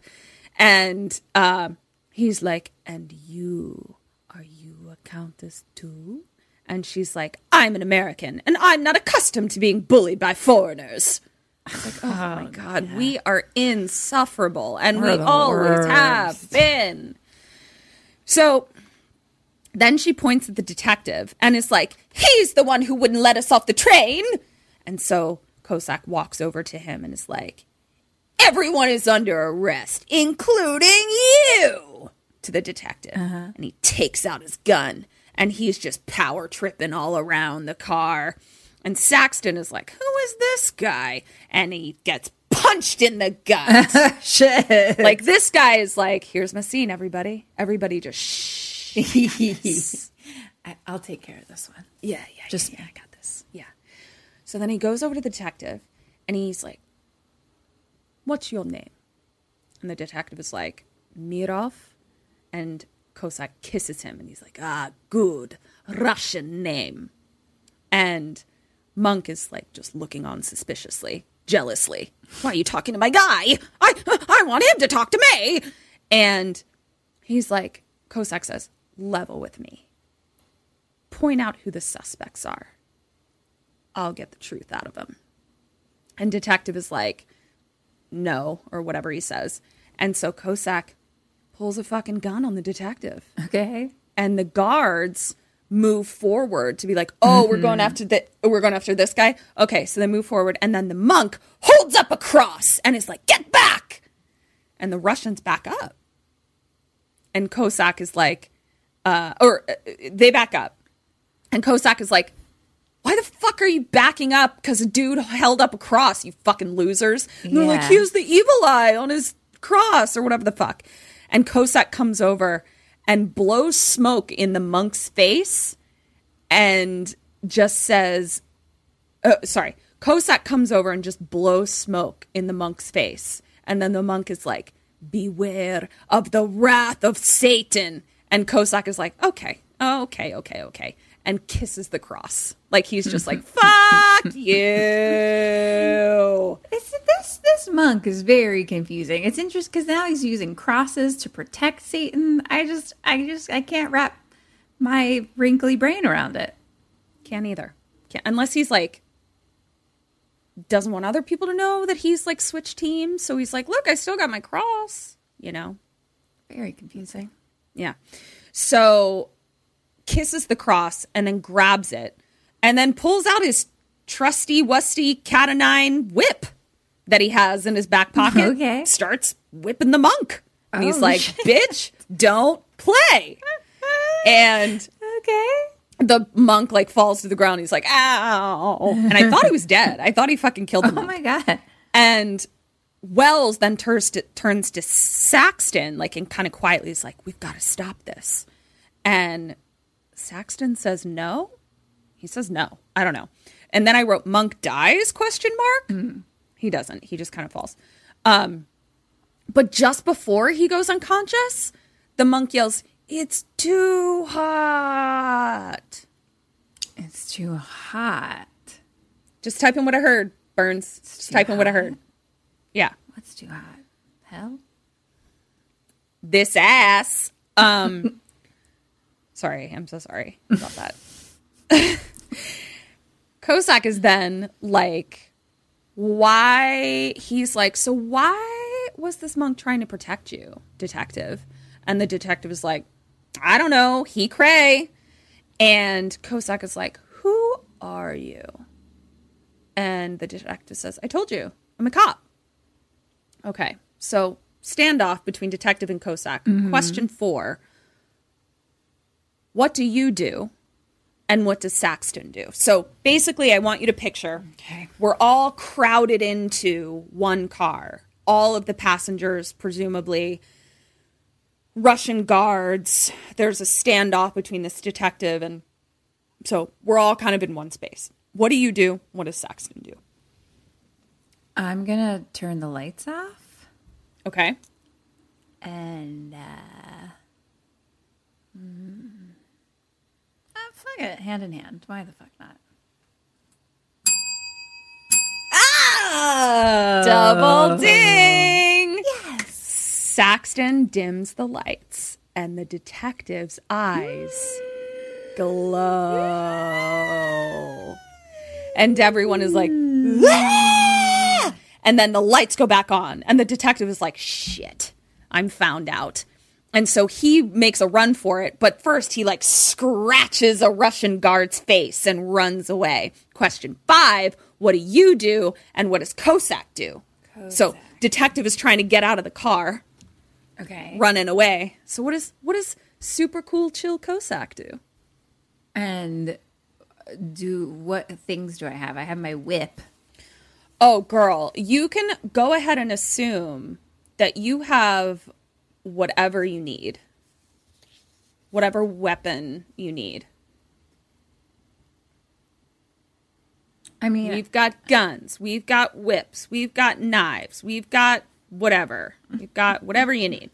I feel like he just is like real chill, just like whips out his gun and shoots after him. Okay, and what do you do? I guess if I'm that cool, me too. I don't know.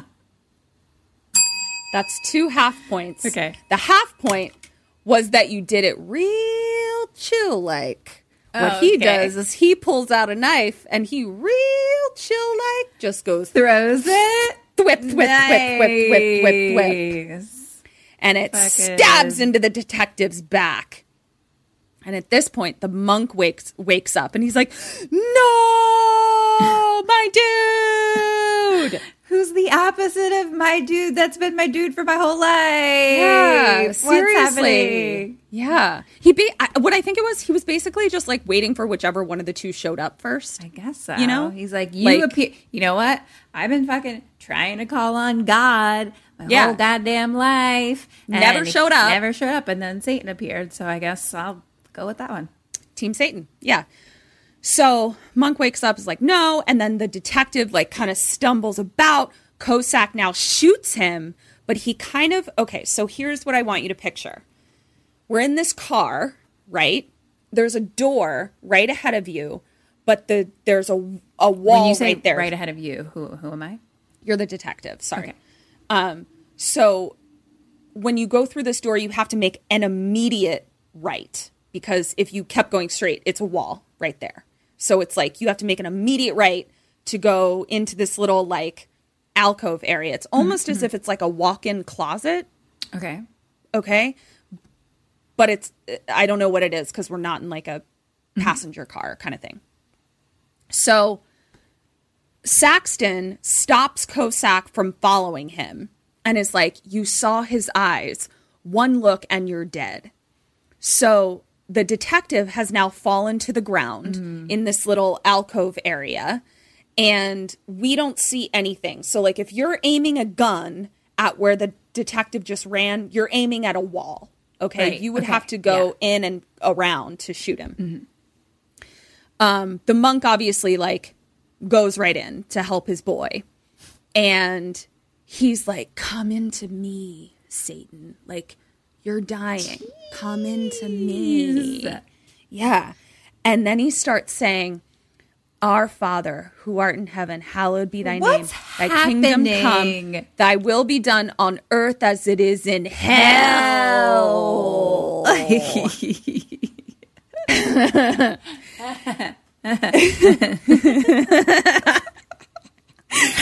just so funny how fucking flaky this guy is. So now they're kind of blocked around the corner, snuggling together as the detective dies, and Monk is like, "Come be in me," and Cossack is like, "Anything that moves, shoot it." Okay, so all of the Russian guys are there, okay, and Wells is like, "But what if the monk is innocent?" Like, they're basically like, you're aiming to shoot. They don't know that he's a fucking flip-flopper. Right. And Cossack takes a big swig of vodka and is like, we have lots of innocent monks. So he's kind of like, oh, no. We don't need it. Who cares?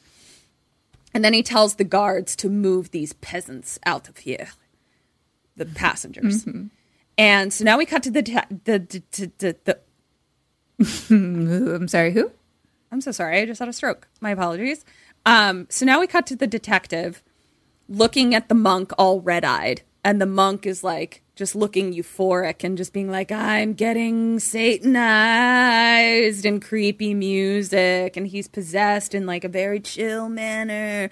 And then the detective dies and Monk sits up with red eyes. Oh, shit. His dream came true. His dream came true. He backed the right horse. Congratulations. So now the Russians are all aiming at the closet corner. And then an axe cuts the light wire, okay? And all the lights go out in the car. I do not know whose axe it was, but the lights went out. The Russians all start shooting at the wall. Like, I was like, guys, you can see that you're not hitting a person. You can see that you're just hitting the wall. Question 6, what do you do and what does Saxon realize he needs to do? Wait, who am I in the car with? Because I was like, everyone. But then didn't they send the peasants away? Not yet. Because they got distracted by all the shooting. Me too. And I was watching it. So I'm in the car with everyone. Mm-hmm. My ultimate issue at the end of the day was I don't know what I want. So that was really the hard part. I mean, I think we can say that you do, in fact, ultimately want to stay alive. Right. Even though he probably has some, like, science feelings, but... Mm-hmm. I guess I'm just gonna, like... I mean, if I know Satan is locked in that closet, for all we know, and they're surrounding it, from what I gather, I'm gonna, like, run... I'm gonna just... hightail it to the other, as far away from this car to the other side of the train, and I don't know, lock myself somewhere. Okay. Until the next station. Okay. I just don't know what he does. I wanted to bring the steel back somehow, because it seems like that was a plot point. But it does seem like that, doesn't it? And I was like, what does he do with it and why? I just don't know. So I'm going to say that he, and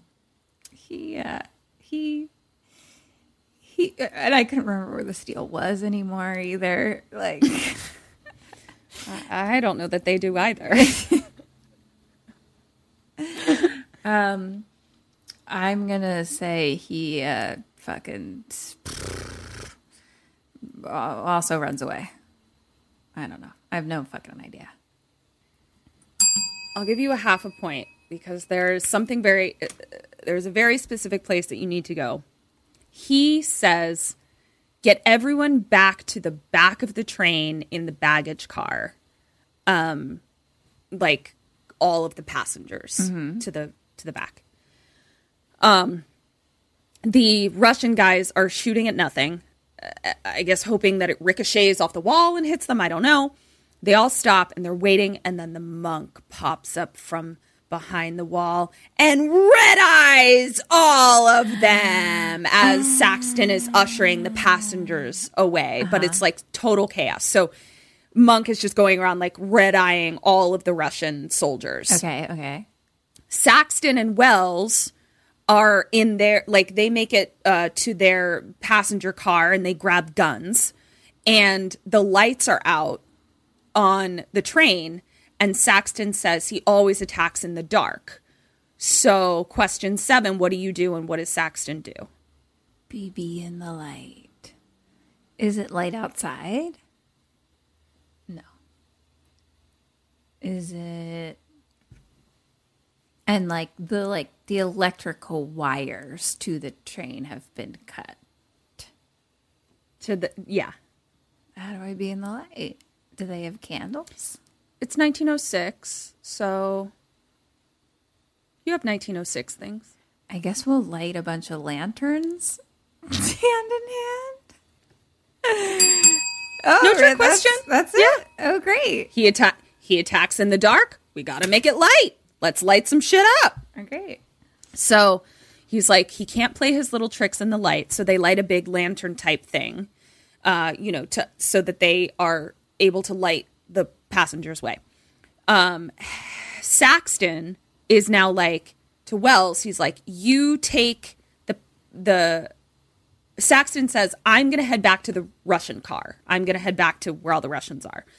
We cut back to the Russian car and Cusack is trying to take down the monk, but he's also like red-eyed eventually. So we lose my friend. Oh, no. And I was very sad. I really thought he was going to make it. He was like such a pistol, but he got red-eyed. Bummer. So now we cut to Saxton and Wells and they're trying to like open the barricaded door of bodies.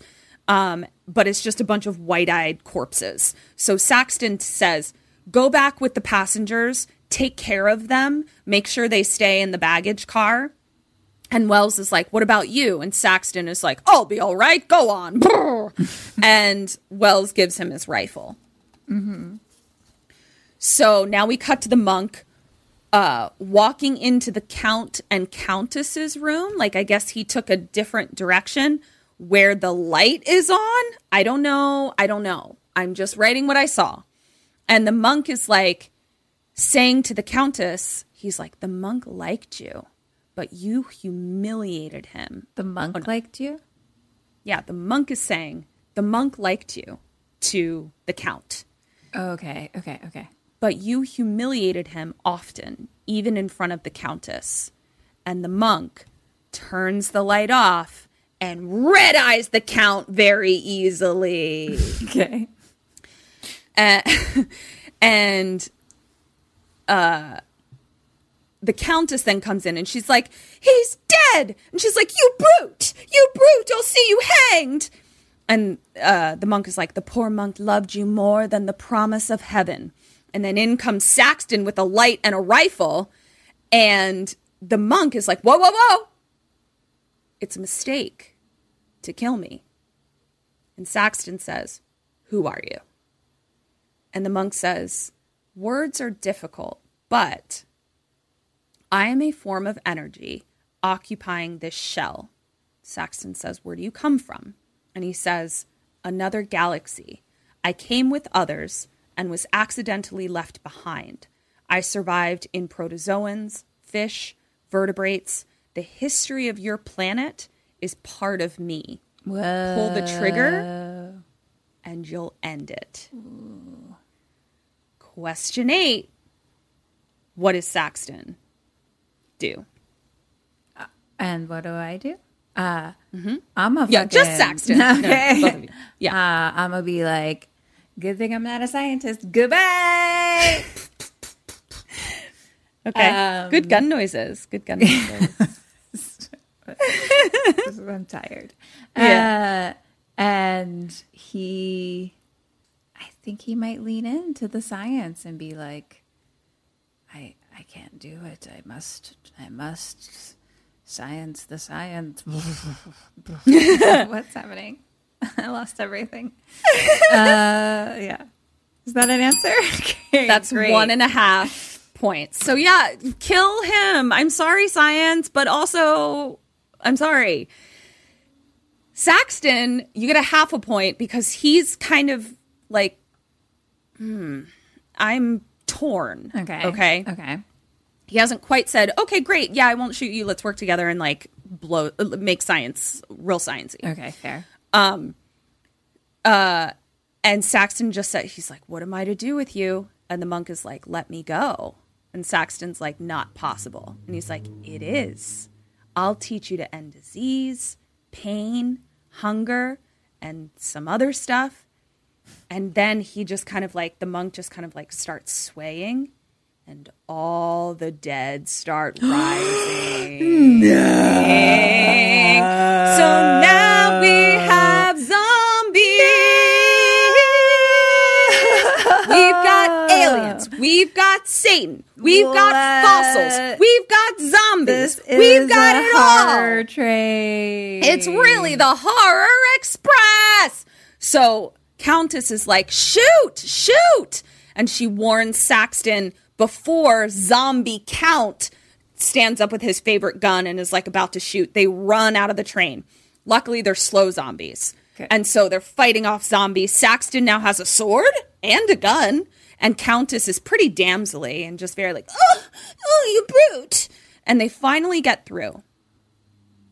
We now cut to, the monk was not chasing them. The monk was leaving it to the zombies to chase them because the monk is now driving the train. Other zombies are marching down the guest corridors after Saxton and Countess. And then we cut to Wells in the baggage car.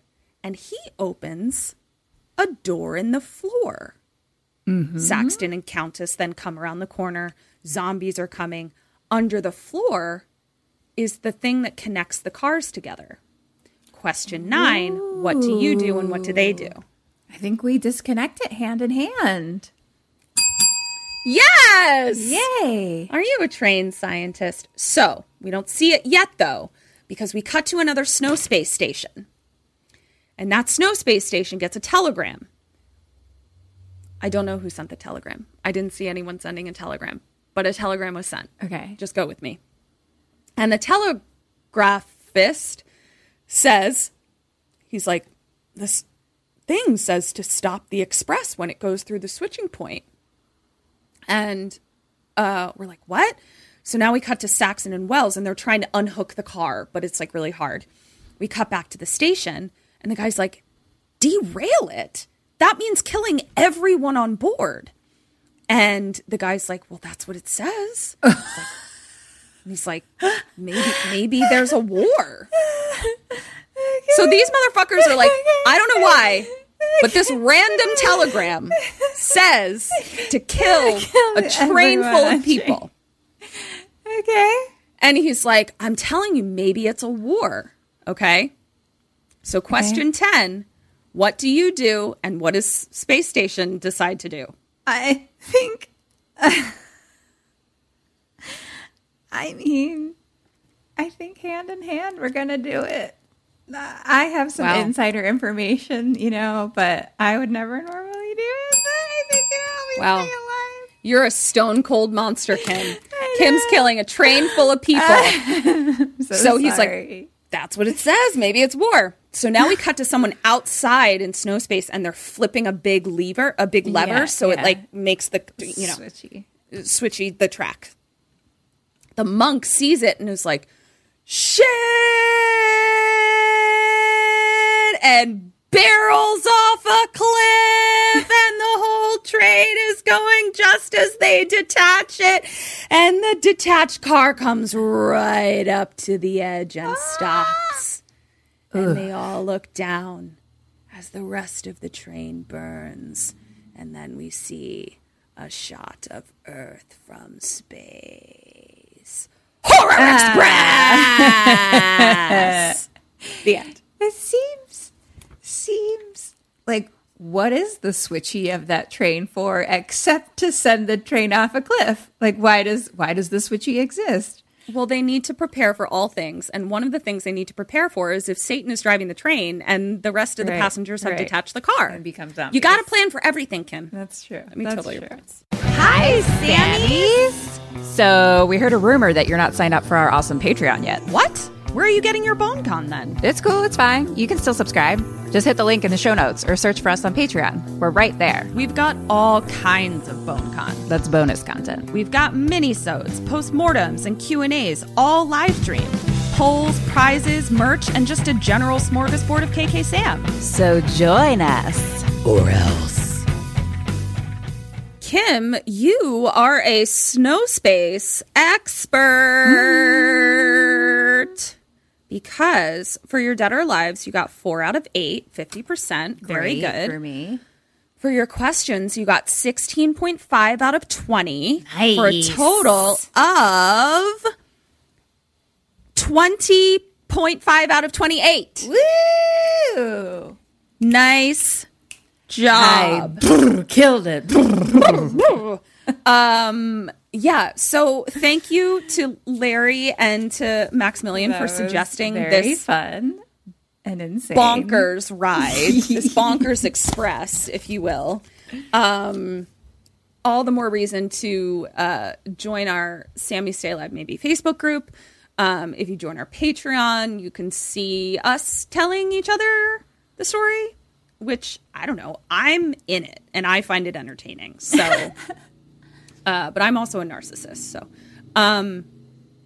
so do that. Join our Patreon. Follow us on all the things at KK Sam Podcast. Wait, do I get to hear who your friend is? Yes. Okay. Oh my gosh. So, thank you for reminding me. So I'm telling my parents, "Oh, I just watched this movie," because I'm like, it's 1972. Maybe they know it, right? And they're like, "We've never heard of it." So I'm like, it's Christopher Lee and it's Peter Cushing and it's this other guy that looks really familiar to me, Telly Savalas. And they're like, oh yeah, Kojak. Do you remember the show Kojak, or hearing people talk about the show Kojak? Yeah. It was like a detective show. Yeah. So I'm looking on IMDb and they're like, that's probably what you know him from. I'm like, it's not. No. Like, that's not what I know him from. Before our time, for sure. Yeah. So I'm looking through IMDb, and I don't know how often our Sammys, we have to do this all the time, where it's like you recognize someone. So you go to IMDb and you look at their whole catalog and you kind of just go through and you're like, as soon as you see the thing that you know you saw them in, you know it right away. So I'm flipping through Kojak, all this shit I don't know. Alice in Wonderland, Orange Dress Alice. This motherfucker, just his face was the goddamn Cheshire Cat of my childhood.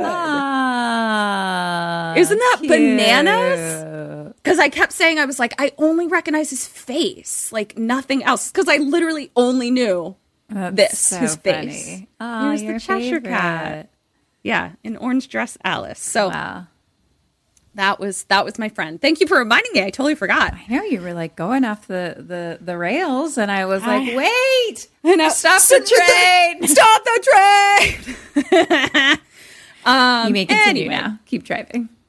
Oh yeah. So at KK Sam Podcast, all the stuff. We also have another podcast, Kim and Kat's Survive the Cellar. We have a new episode coming out next Monday.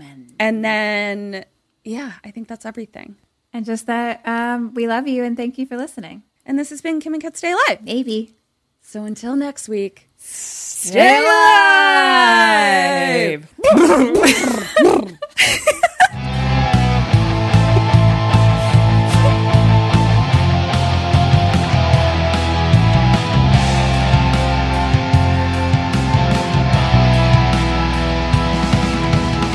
Put a ghost in me. I'm done.